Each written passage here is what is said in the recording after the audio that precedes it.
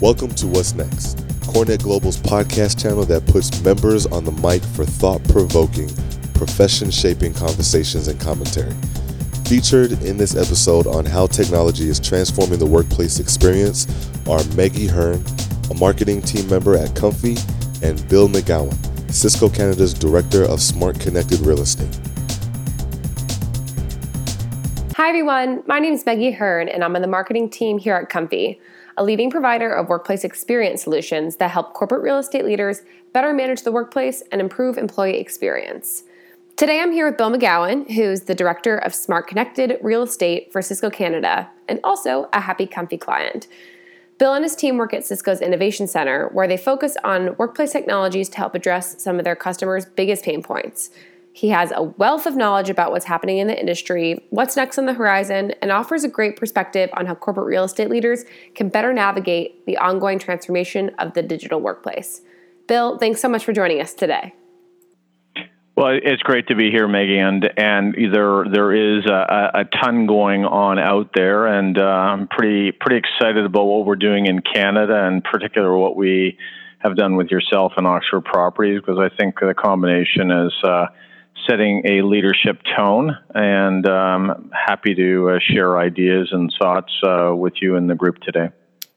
So, speaking of setting a leadership tone, every year we see those best places to work lists, and one thing we notice about the top contenders, they just seem to be more focused in general on creating spaces that meet employees' individual preferences.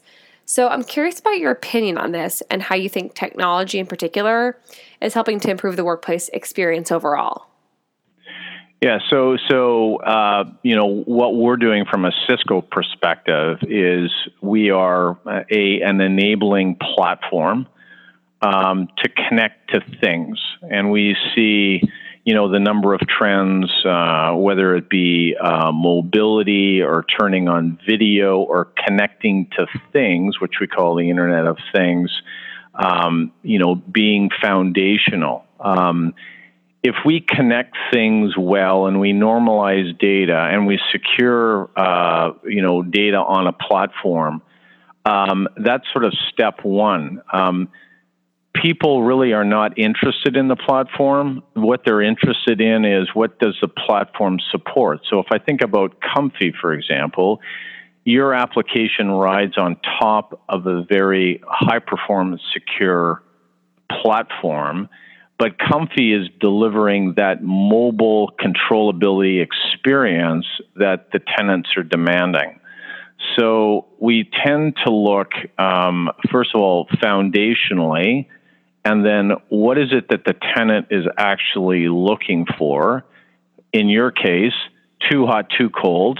Give me controllability, which ties into the WELL building standard, if I use it as a certification. And it's the Comfy app that will drive the experience. And we're just finding that more and more customers and end users are wanting to turn on some type of experience. And if you miss that, then your real estate footprint will not attract the next generation tenant. So this is sort of the view that we have right now. Absolutely. Employees have more choice of when they work, how they work, where they work. And if you don't make the office attractive or competitive with other environments such as their home or coffee shop, then they just simply won't come. Yep.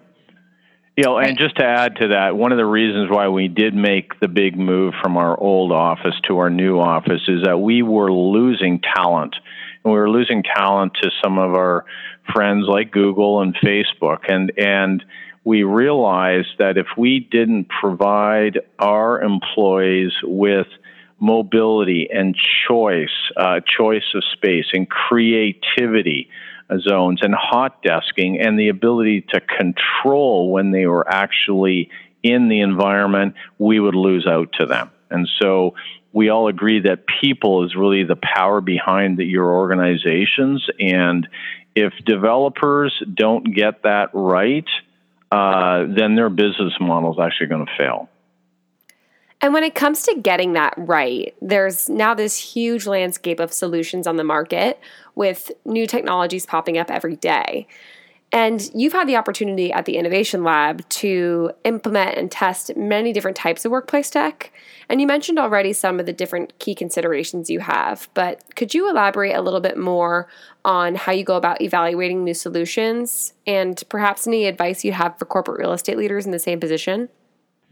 Yeah, most definitely. So what we're actually finding is, well, first of all, we're blessed with the fact that in Toronto, we are one of 10 innovation centers globally. We've been asked to focus on smart cities and smart buildings, healthcare, finance, retail, and factory floor. And what's actually occurring is we have such a strong relationship with so many customers from an IT perspective. The IT group is now recognizing that they could bring other corporate stakeholders together to the table. So we'll have IT bringing in digital marketing, or it might be operations, or the CEO or the CFO. And what we're finding is when we get together with our customers, they're saying, look, we have an organization or we have a process.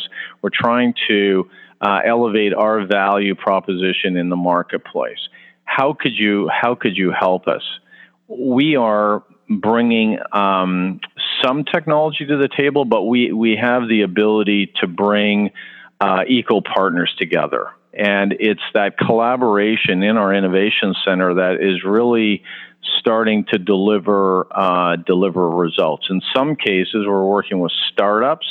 We're helping them commercialize and go to market. In other cases, they're established organizations that don't know how to make a jump from IT to facilities or, say, operations. So the power of our innovation center is around open collaboration, and that's becoming actually a marketable differentiator for us in the marketplace. Well, to elaborate a little bit more on that thought, so this call for collaboration between traditionally siloed groups, you mentioned IT now working more closely with facilities, but also tenants and landlords.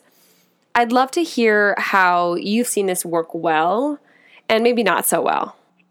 Well, there's all sorts of stats out there for the construction industry, and they claim that construction is, in terms of innovation, is slightly ahead of farming and hunting, right? So you have an industry that historically has been controlled by people that pour concrete, put glass on the sides of structures, or are involved in sheet metal and plumbing.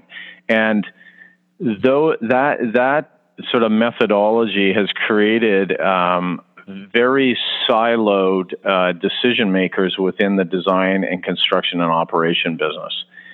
Because of mobility and IoT and cybersecurity, it's starting to break down those barriers. And so we are now having meetings where the lead building architect is bringing in their MEP sub-consultants. We're having furniture designers showing up at the table, people in doing immersive lighting design.